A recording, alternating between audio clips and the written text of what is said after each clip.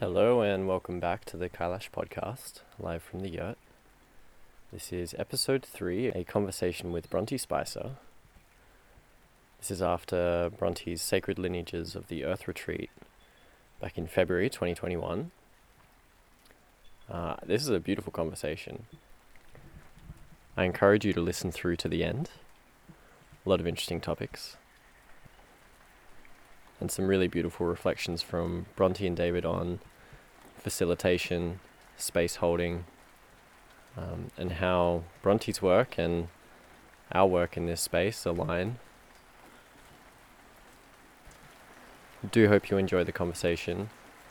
All info you need will be in the show notes, and we'll see you on the other side. Let's get into it. Howdy. Hi. Awesome. So we were sitting on the couch with Mitch, and it came, actually the thing that came would be like, how can we offer a facilitator a chance to begin to round out and integrate their experience? Because I've experienced as a facilitator when I'm hosting things that you go from like running everything and everyone's looking to you for answers, and then all of a sudden it's like, everything's gone, and it's like, so Totally.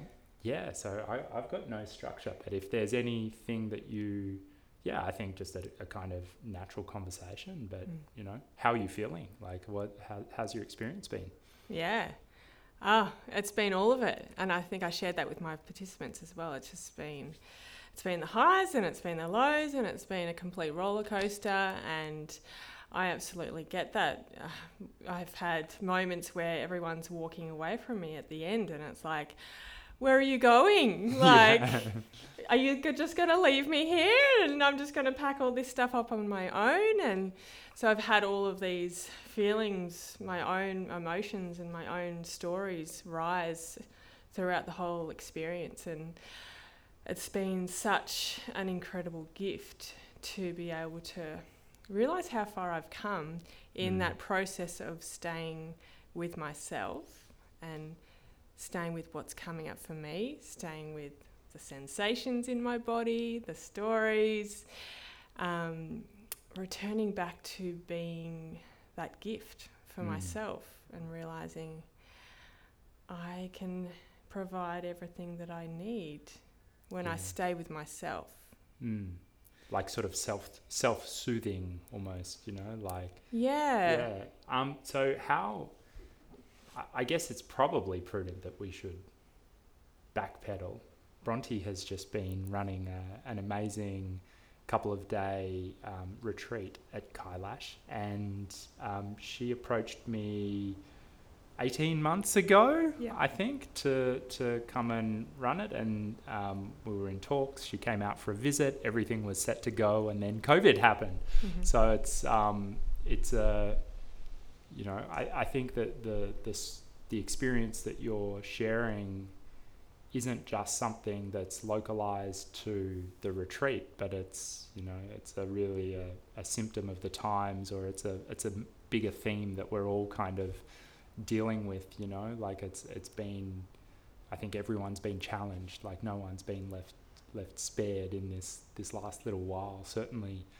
We've had a lot of moving goalposts, and I can relate to that, there's the tests have been coming in hard, thick and fast, and it's the simple things that do work, like the mindfulness practices of coming back inside and recentering and watching all of my own stuff come up. For us, that's been with starting a community out here and having people live with us, and thinking at the start, my God, what is this going to be like? And it's been there's no shortage of opportunity for growth. It's not that Rajni and I are sitting here going, we are now complete beings, and therefore we're just going to share our impeccable selves with everybody else. It's much more. We are works in progress, and we're still going to share, because this chapter of our journey is about sharing. And it's like, boom, instantly all of the stuff that was lurking deeper in the shadows comes up. Even welcoming guests into the space, like how much the guests can trigger my own processes. And it's this kind of meta process that seems to happen. What has your growth over the last 18 months been with regards to how you feel like you facilitate and hold space?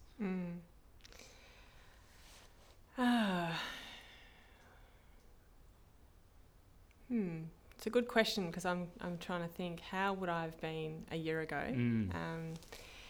I think that idea of sacred leadership and compassionate leadership had landed already for me, and I'd learned how to hold space for myself while I held space for others. I'd already kind of moved out of that place of pretending, performing, putting on a face, telling everyone, this is great, when I'm like falling apart inside. I'd already come to that place of vulnerably expressing my tears and fears in circle. And so it's a real gift to be able to take that a step further. The last retreat I ran, I ran it, I co-collaborated, so I co-created with somebody else, and that brought up its own challenges and triumphs. This retreat particularly was a learning for me to peg everything back, strip everything back. The retreat that we were to run just before COVID hit, I did have all the specialists coming. It was a higher end price. I had all the different facilitators, dance workshop facilitator, sound healing. I had someone who was, plant medicine, art therapist come in, yoga teacher. I think I even had more than that. And I got to this really uncomfortable place, realising that I was creating these retreats where I wasn't actually I wasn't giving myself the space to offer my own medicine and my own teaching and what I love to offer and what I love to teach. And in that space, it's terrifying to strip everything back to nothing. It felt like nothing. I looked at the retreat program a number of times thinking, there's so much space. Is this enough? That was the story that was running throughout a lot of it. Is this enough? Which stems from my own core deficiency. I am not enough. And having now just sort of closed out and rounded out the experience, was it enough? It was absolutely more than enough, and absolutely exploding and overflowing with enoughness and more than enough, like abundance. It's like infinite. The final gathering where I didn't even need to ask. It just came out that everyone had these penny dropping moments and epiphanies and, arriving. It had a real sense of arrival. I can relate to so much with what you're sharing. We just ran a meditation gathering last weekend, same experience, looking at the program like, is this enough? We're blessed to have been able to see a lot of people come here and run different programs and have that aspiration to try to program and push down onto the space like, okay, we're going to do this, we're going to lead people here, we're going to make this experience happen. And the process and the energy of the land over the last couple of years has been trusting in the energy to deliver, and trusting that we are mediums for it, and that the magic really just, it emerges from the group. It's like you put the intention to get the group together. I wonder how many, if you could be a fly on the wall at all of the conversations that have happened, incidental between the residents living here and the participants, between the residents in the kitchen who are learning something by serving you, between me and Mitch in the lead up to you coming here, to the participants speaking to each other in between the program. And it's like those in between spaces is invariably where what I've begun to experience is like the real magic happens, you know, and it's like often the structured and formalized program is just an excuse to get together. It's all the ancillary stuff, that the conversation now, or or what happens with people sharing later, and the way that they recount that story to their loved one, or something that you've said or somebody else has said doesn't really sink in until it's triggered by someone in a couple of weeks or years time, and that's this much more expanded sense of, I guess, the enoughness, it's like, is it enough? It's like, yeah, it's always enough, when human beings choose to get together over something that isn't escaping and numbing, like when it's there is the intentional and the sacred invited and brought in with whatever practice or tradition or lineage. It's like the universe just gives a lot of juice to that, like they just become rich and profound experiences, without the mind getting involved. So I mean, it's kind of, it fills me with a lot of joy to hear that, that one, you've pursued that path of sharing your authentic and vulnerable self and trusted in it, and that it's backed it up, like it's kind of they're very faith affirming experiences in my book. And like, I think that's shaped me. I feel like I almost facilitate space better when I don't have that, is this going to be enough? It's like the more that's been stripped back from me, just by, like, a couple of years ago, we were trying to run things and put stuff out there, and it was going to be all singing and all dancing, and no one would show up and trigger me to within an inch of my life, because I was like, oh God, like, how are we going to convince anyone? And the complete opposites started happening, like, we're just doing it. We just share what we love, we do it, and people will either gravitate towards it or they'll avoid it by like a 100-kilometer radius, so It's beautiful. Yeah, with the structure and the space that the schedule, that you've had and that we had in our last gathering, the feedback is that people love that space in between. And with Farhana comes to mind, right? I guess we had here spoke of some kind of a spiritual retreat she went to, and it was just packed. It was packed, and every night, it was 4 nights or something, or 3 nights, and every night they had to go back home as well. They didn't have a place to stay there, so they would get smashed with a schedule jam-packed, and then go home, and then come back and get smashed again. There was no time for integration. Yeah, integration throughout, and just some space to settle. It's just bizarre. Like, well, it's interesting as well that, like, I'll chime in with the kind of meditation perspective, like, the more spaciousness that we're internally able to create around our own trauma, thoughts, feelings or sensations, it's like, for me, that spaciousness is accompanied with like a sense of ease, and it's like, wow, it's a perverse thought, but there was not much thoughts before it, and I'm not going to allow it to generate more thinking afterwards. So whatever it was a challenging thought or a challenging emotion or memory, space is introduced as an element, and then it's just like a little cloud that holds it and allows it to dissipate. And that's where I see there's a micro, like, when we are sharing those meditative and contemplative practices, it's helping people to find that spaciousness within. And then if the program of structure that we offer them also has that spaciousness, that gives more gravity to the object. The more you jam a room full of objects and you can't discern any of them, you need a buffer around it. And often, obviously in art, that takes on a very, you compose an image. It's like I'm thinking like, are we kind of composers of experience sometimes? And just as the mind wants to keep thinking, like it'll just try to jam every single moment with more and more thoughts, unless there is that conscious kind of allowance of space to come in. So too, like how when I'm sitting there planning a retreat, when you're looking at the drawing board for the next one, like how is that space taken into consideration as an element in its own right?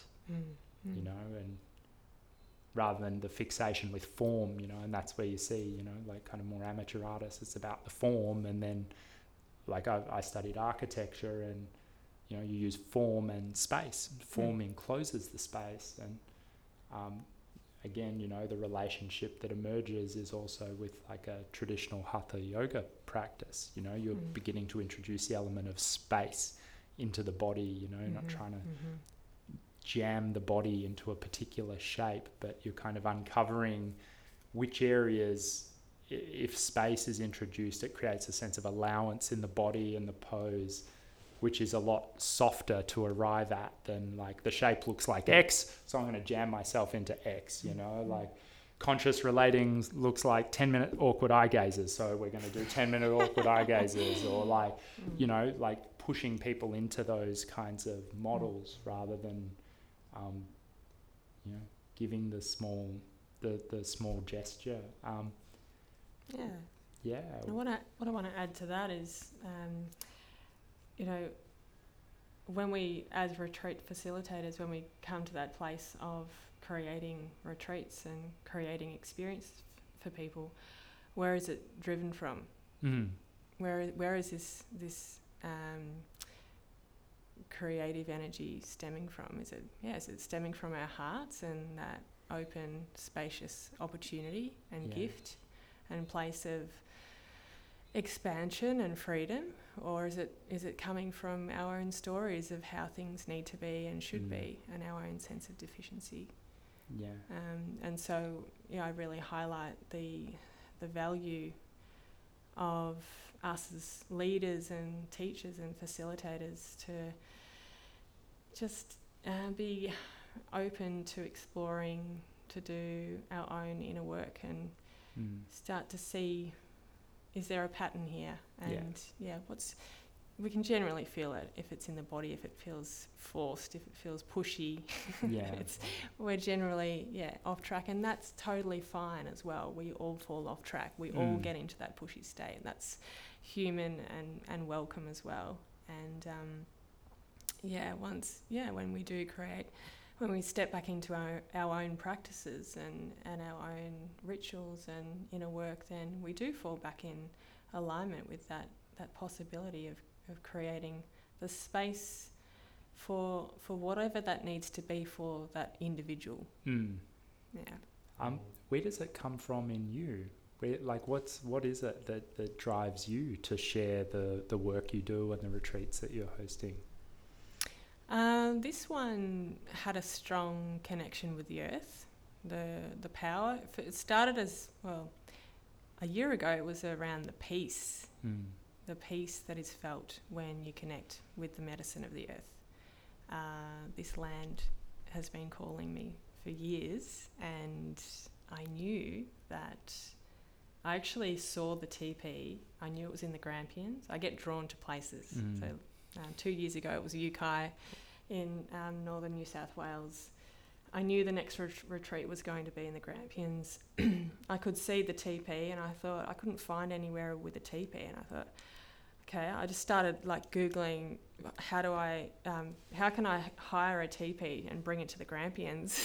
That was the pathway I was going to. And then, of course, just Kailash arrived on my Google search. So I feel so grateful to have found this place. And I remember our first conversation, David, your connection with the energy of the land. That was just like ticking all boxes.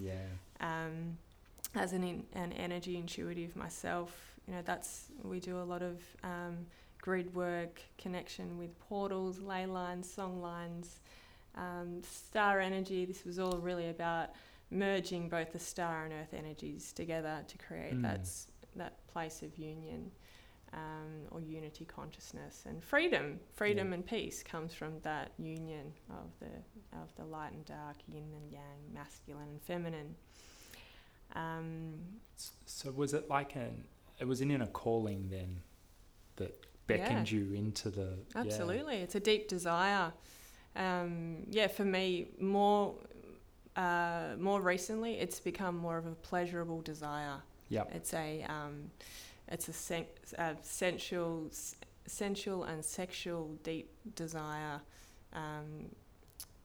It's a connection to the power, the creation energy, the serpent, the kundalini.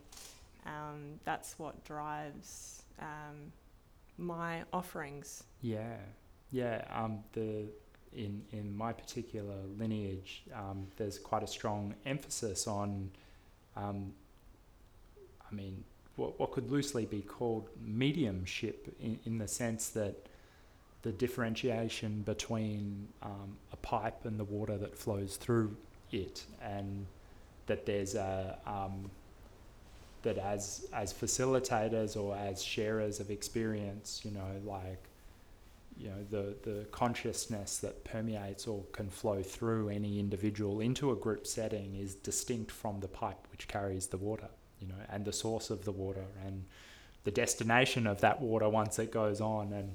And it's quite a nice way, I find, for me, to conceive of ourselves as a conduit for consciousness to come through, how it needs to do that work. And I see a lot of the troubles that plague the spiritual and conscious community, and have done for thousands of years. They're not just modern concerns, but it's when the pipe starts thinking that it's the water, and it's like the you get hungry, or the ego. That's where I see the ego games start trying to latch on to the experience of, people are getting their thirst quenched. It must be because I'm delivering them something great. And it's like, well, yeah, you're part of the process, but the energy of what they needed is much bigger than any one individual. And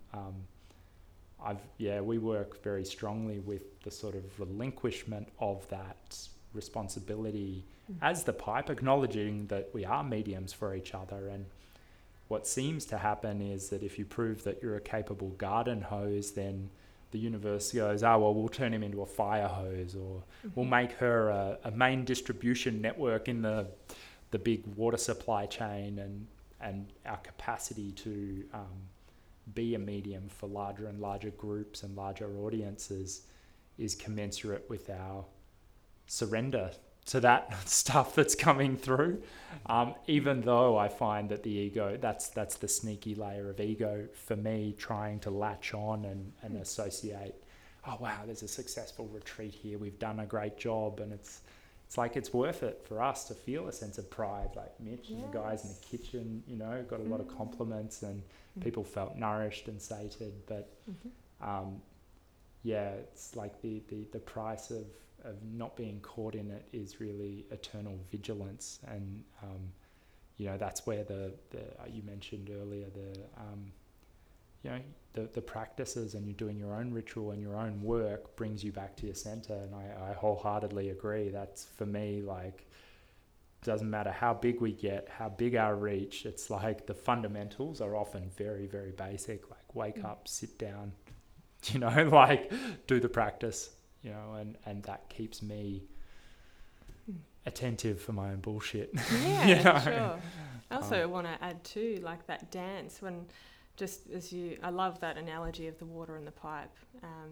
For me, there was my own stories were actually keeping me out of feeling that sense of pride and excitement and absolute joy in being in life so much. I was like, but that's just my ego, like, peg it back. But now, like, I found that freedom to actually be in my body and be like, yes, like that was the best retreat ever. And that was amazing. And I loved every bit of it. Yes.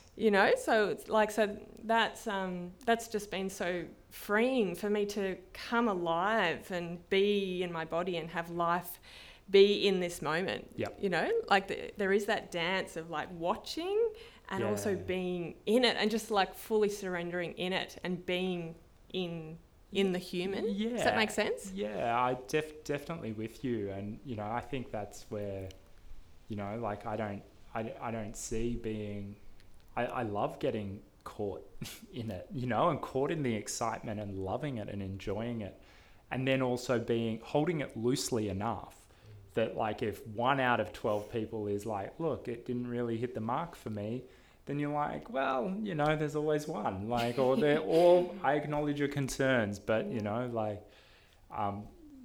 so I've noticed my own pattern has been in the past to always have this absolute harsh inner critic where I'd be like, 10 people have a great experience. One person's got like some minor gripes and expresses it in a shitty way. And then that's me ruined for a week. I'm like, wow, damn, we screwed it. Right. So learning to understand that participants and guests and groups and facilitators and people moving in the space, they're going to get served. And our job isn't to make sure that everyone's had a good time. Yes. Our job is to do what we do, and we do it with love. Yes. And if someone's had a rotten time out here, it's like, I'll give you a hug and a lot of love on the way out. But, we're not here to indulge people's desire to avoid their stuff a lot of the time. So it's what is it that you find, like, what's the most, what scares you about facilitation and putting on an event like this?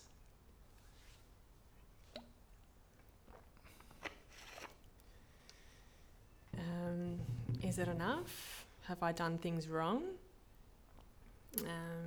Is it bad?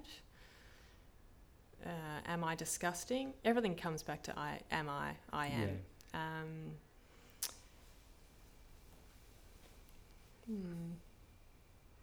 What would like a bad outcome be, or like what not bad? I mean, what am I getting at? Like, what's worst case scenario? Yeah, or like what would you find challenging to what sort of response from a guest or a participant at one of your activities, a one-on-one or anything like that? What gets at you, in that? Like, for instance, for me, if I'm offering a sound meditation and, I haven't had anyone be super impolite. I've had people get up and leave. It's been too much. I've had people, criticize in advance without ever coming and sitting down. I've had, my dad was just like, just sat there and thought about work for an hour. And I'm like, here I am, I've got friends having visuals and these deep journeys with the cosmos. And I'm like, I'm going to really help Dad out with this one. And it's like, I just thought about work for an hour. It's like, okay.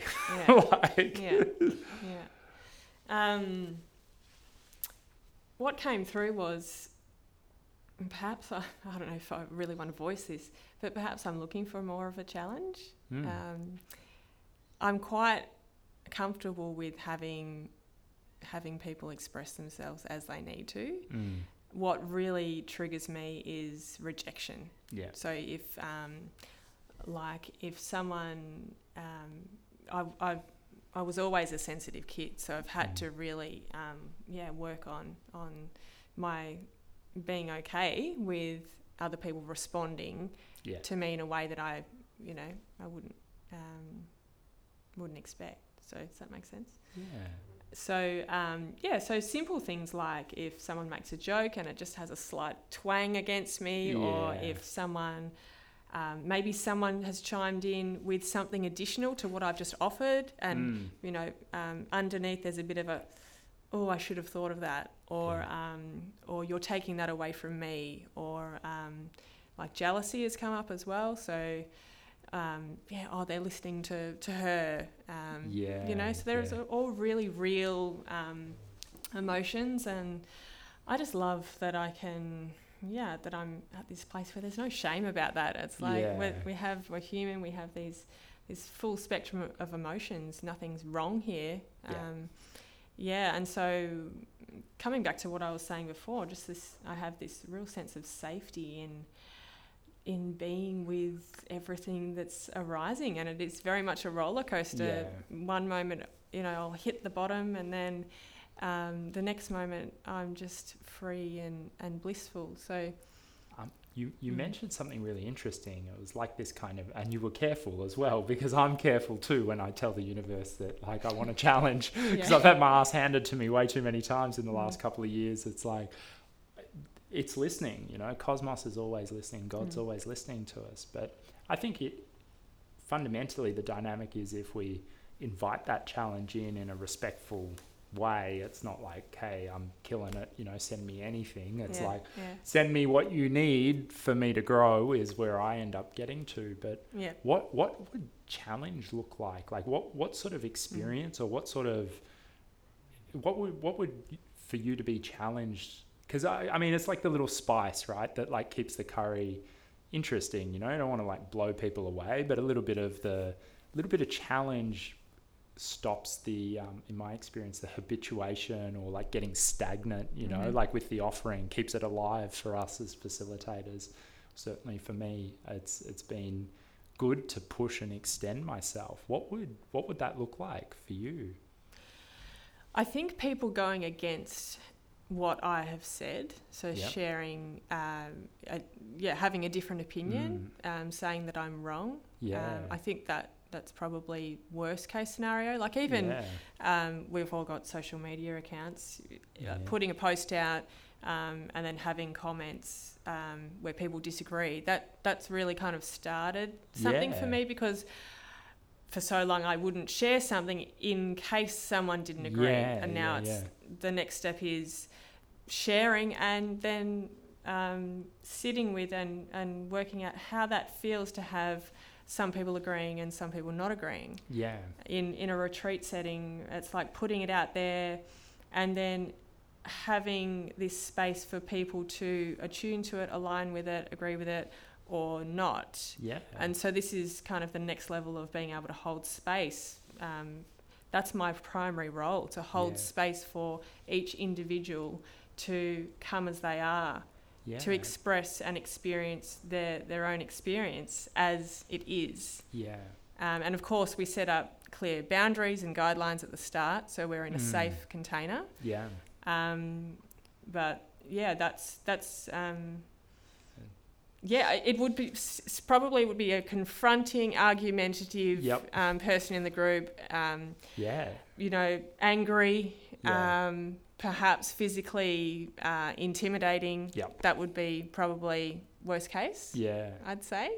Is there something structurally you could do? And again, I'm not suggesting you do this, but like, it's really interesting. It's like we can always aspire, like we want to create this harmonious environment, but it's like, how can we also create a really triggering environment, And it's like, as a facilitator, if we're okay with our own propensity for conflict and our own ability to get caught by our unconscious, how can we create environments and atmospheres where people don't just have the pieced out blissful experience, but they do get pushed, and it's a little bit sadistic, but it's also, like it's something that actually comes up a lot with some of the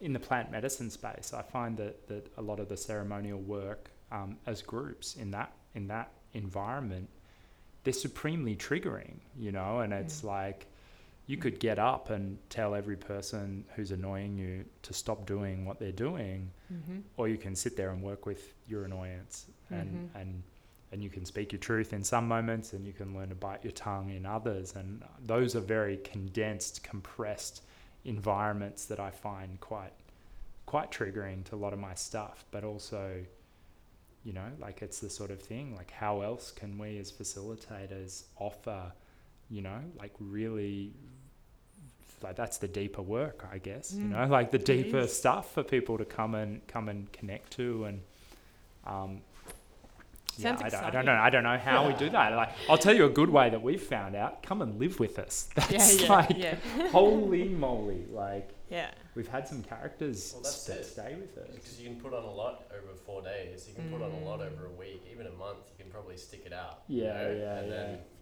you can only put it on for so long. That's it. There's so many meals and all of the everyday things. Yeah, you can't fake it.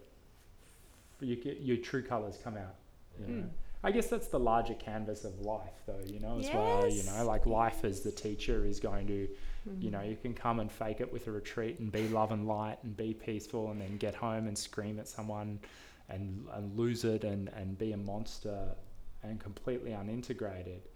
Not that there's anything wrong. Sometimes people need to be screamed at, but like to be, you can pretend, and then, you know, I see that's where like the sadhana, or like the really more intensive aspects of spiritual practice hold, you know, they're long-term plays. Like they hold me to account for sure. You know, it's like moving out here, for instance. I mean, I've been practicing yoga for a good bunch of years, and then I moved out here, and it's like, I don't know, I don't have access to any classes. I don't have access to my old teachers the way that I used to. And it's like, I raised that with them once. I'm like, well, I'm not really doing weekly classes anymore. It's like a couple of times a year, maybe I'll go and do a weekend workshop. But what they suggested was that, well, that's actually probably the more traditional way of being instructed. Like you get your instruction, you get the teaching, go and integrate it for a year, you know, and maybe in a similar way, you know, like the retreat experience. It's been a unique, profound experience for all of the people, for us as well. But it's like now the participants are going to be, that's where the real retreat starts, you know, to put in place, and to work with the things that you've shared and the experiences that they've had. Is there, like, what would you hope, or what do you see coming for the people who have participated in your work? Yeah, I think it's that having that space, that weekend out to find clarity and direction, and having their deepest desires and their truest form or truest essence drop in, to give them the guidance. We talked a lot about resourcefulness, so realising that you have it within you.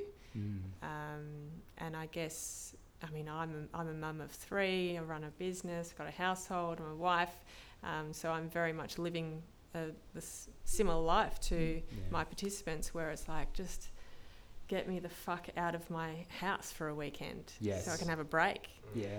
And so I don't think it has to be romantic. I think we just creating this space for ourselves to return back to ourselves, return back to our own inner guidance, returning back to what our heart's calling is, our direction from within, rather than all the noise, the external noise from society, you know, the collective stories. We're coming back, we're stepping back into within and realising, we're driving the ship. We're choosing. We're consciously deciding who we are in the world, what we want to create in the world. And I think what I can feel is first of all, it's finding that it's dropping in, surrendering. We use the earth very much to surrender first. We cannot rise, we cannot grow until we've fully surrendered to the ground. So we did a lot of that.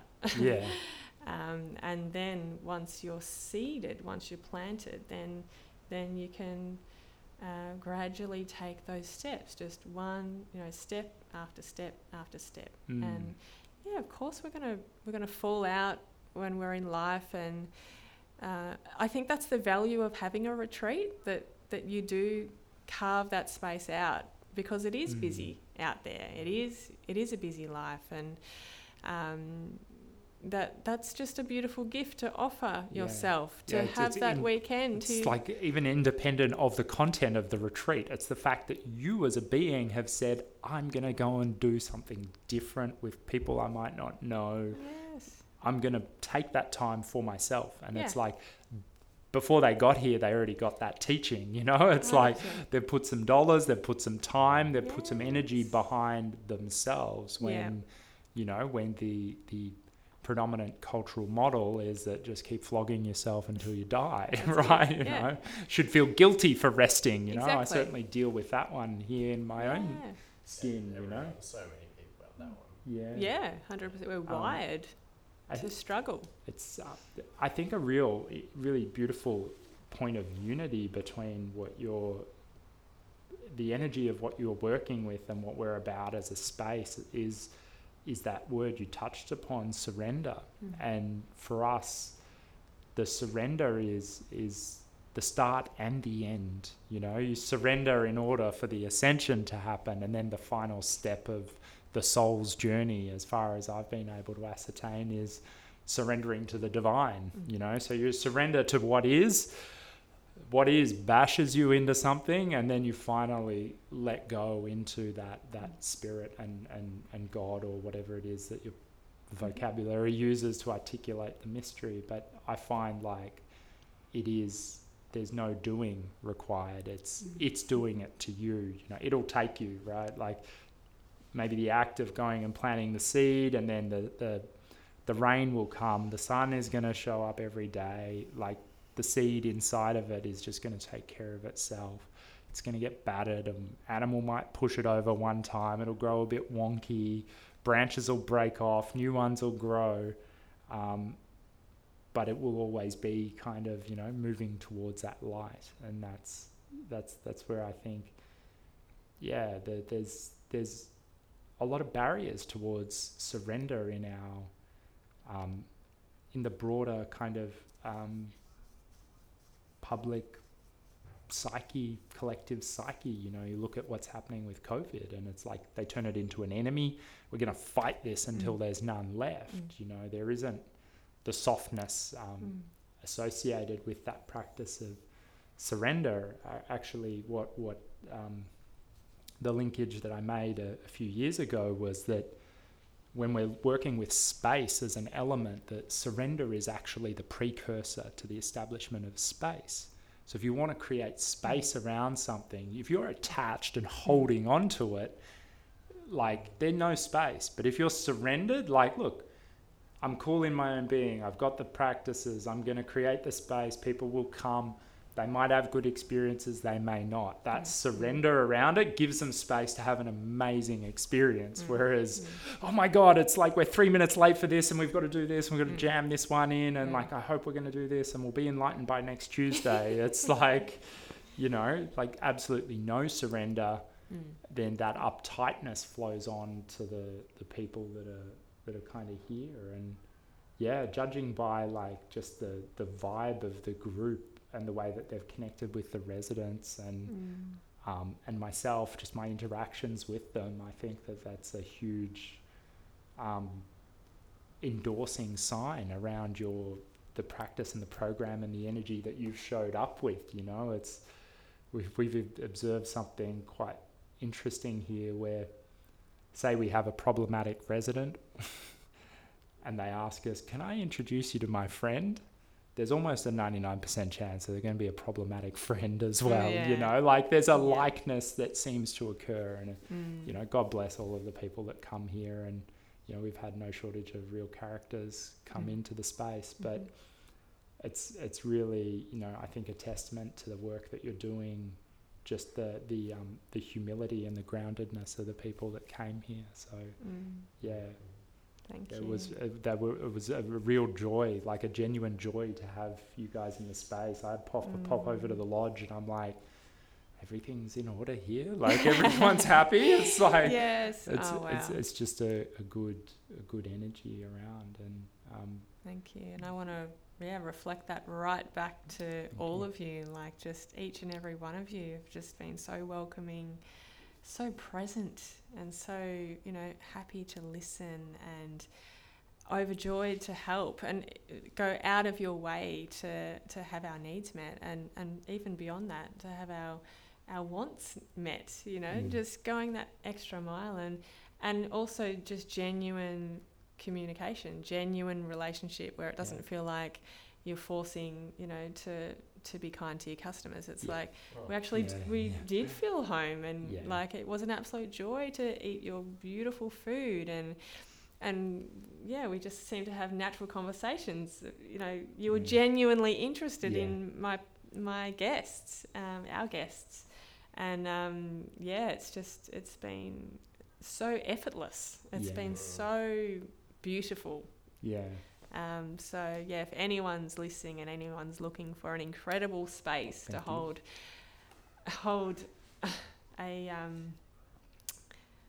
to be held, maybe. Gosh, it's just it's challenging to put it into words, but the power and the magnificence and the magic that has unfolded on this land, with your support, with your structure, Yeah. you know, with your community. It's just very beautiful.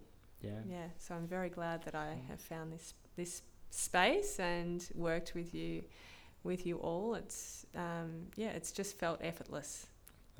I feel that's a testament to, you know, what it is to bring the sacred back into the contemporary world. You know, we've got our roots in some very old traditions. There's some very new ideas and new understandings of those as well. But that the cornerstone of what we're about is honouring this land and this creation and ourselves as sacred. And it's like, it feels. People often think that it's kind of hard work to show up and do the practice. It is. It's a bit of a grind. You know, you got to put in. There's got to be an input of energy, but the dividend that it pays is that the ease of and the truth and the authenticity, the feeling inside of like, I'm doing the right thing. This was a good thing to have done. You know, like I'm glad that we put this space together. You know, like I'm glad we built a website that captured the vibe. I'm glad that we put the extra effort in to have conversations with residents like Mitch or yourself and just work out what things are, and that we didn't conceive of this place as just a kind of, you know, a commercial, like let's just transact with our widgets, with our guests, you know, and put you into a spreadsheet and treat you like someone else. It's, you know, the consequence is that when you're invested in that meaning and really heartfelt approach to what you're doing, I've found that like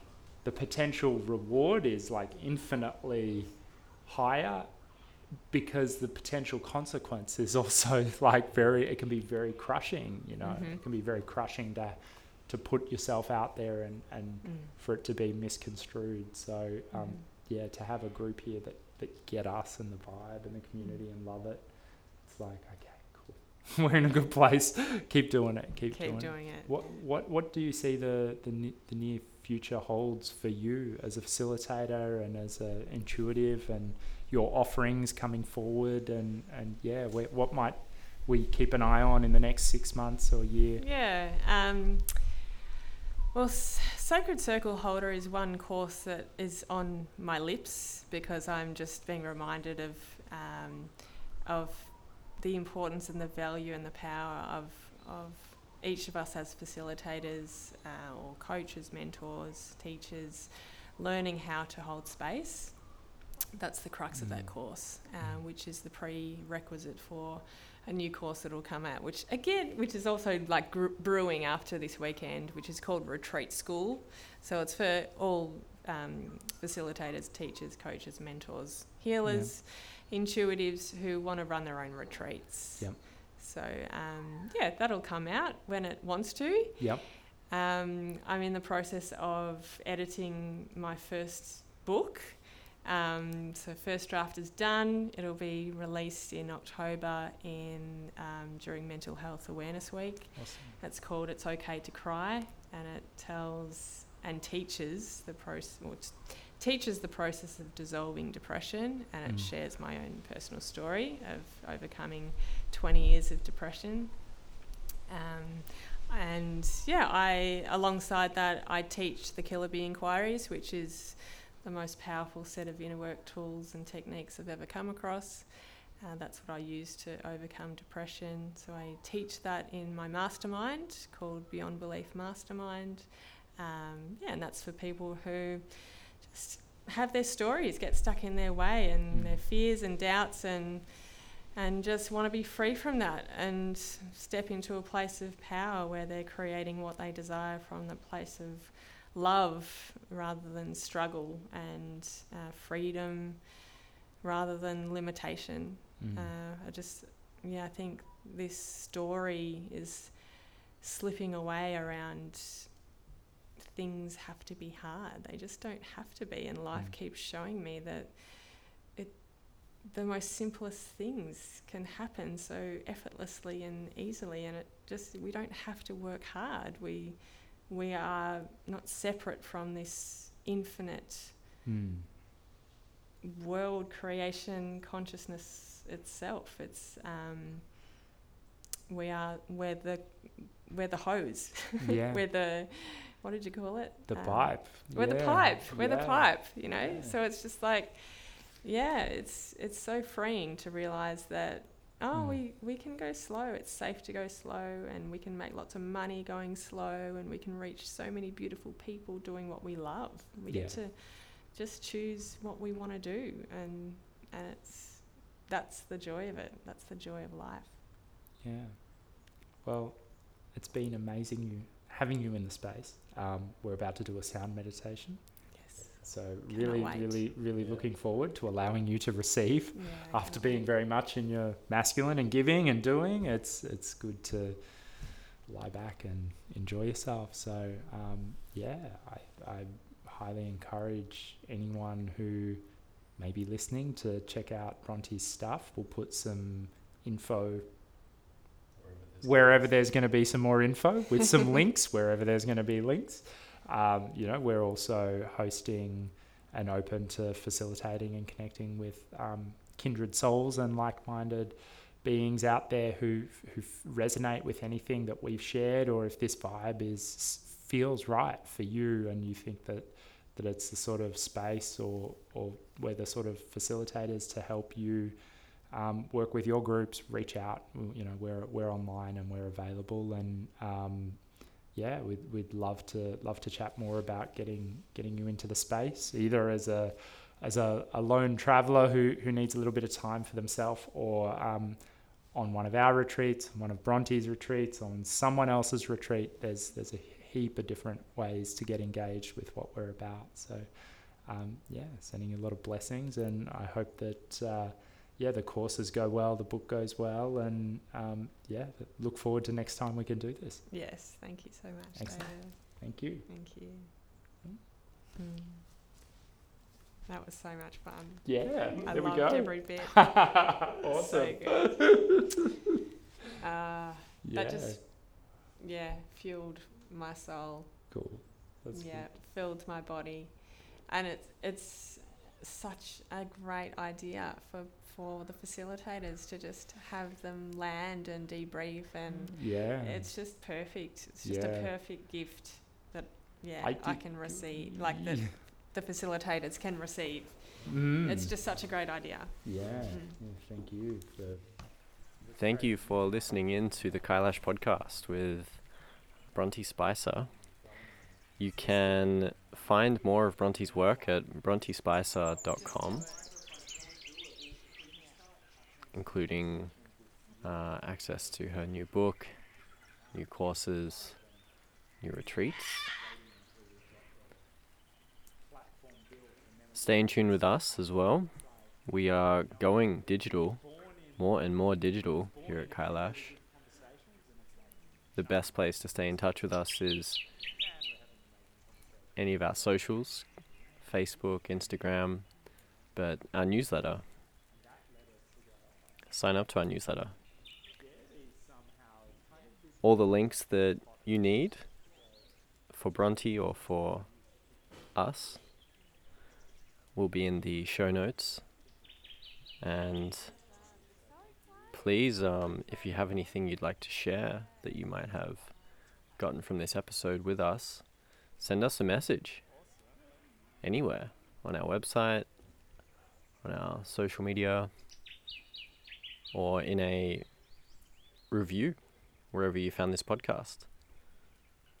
Thanks for listening in, and we hope to see you, hear from you, speak to you soon.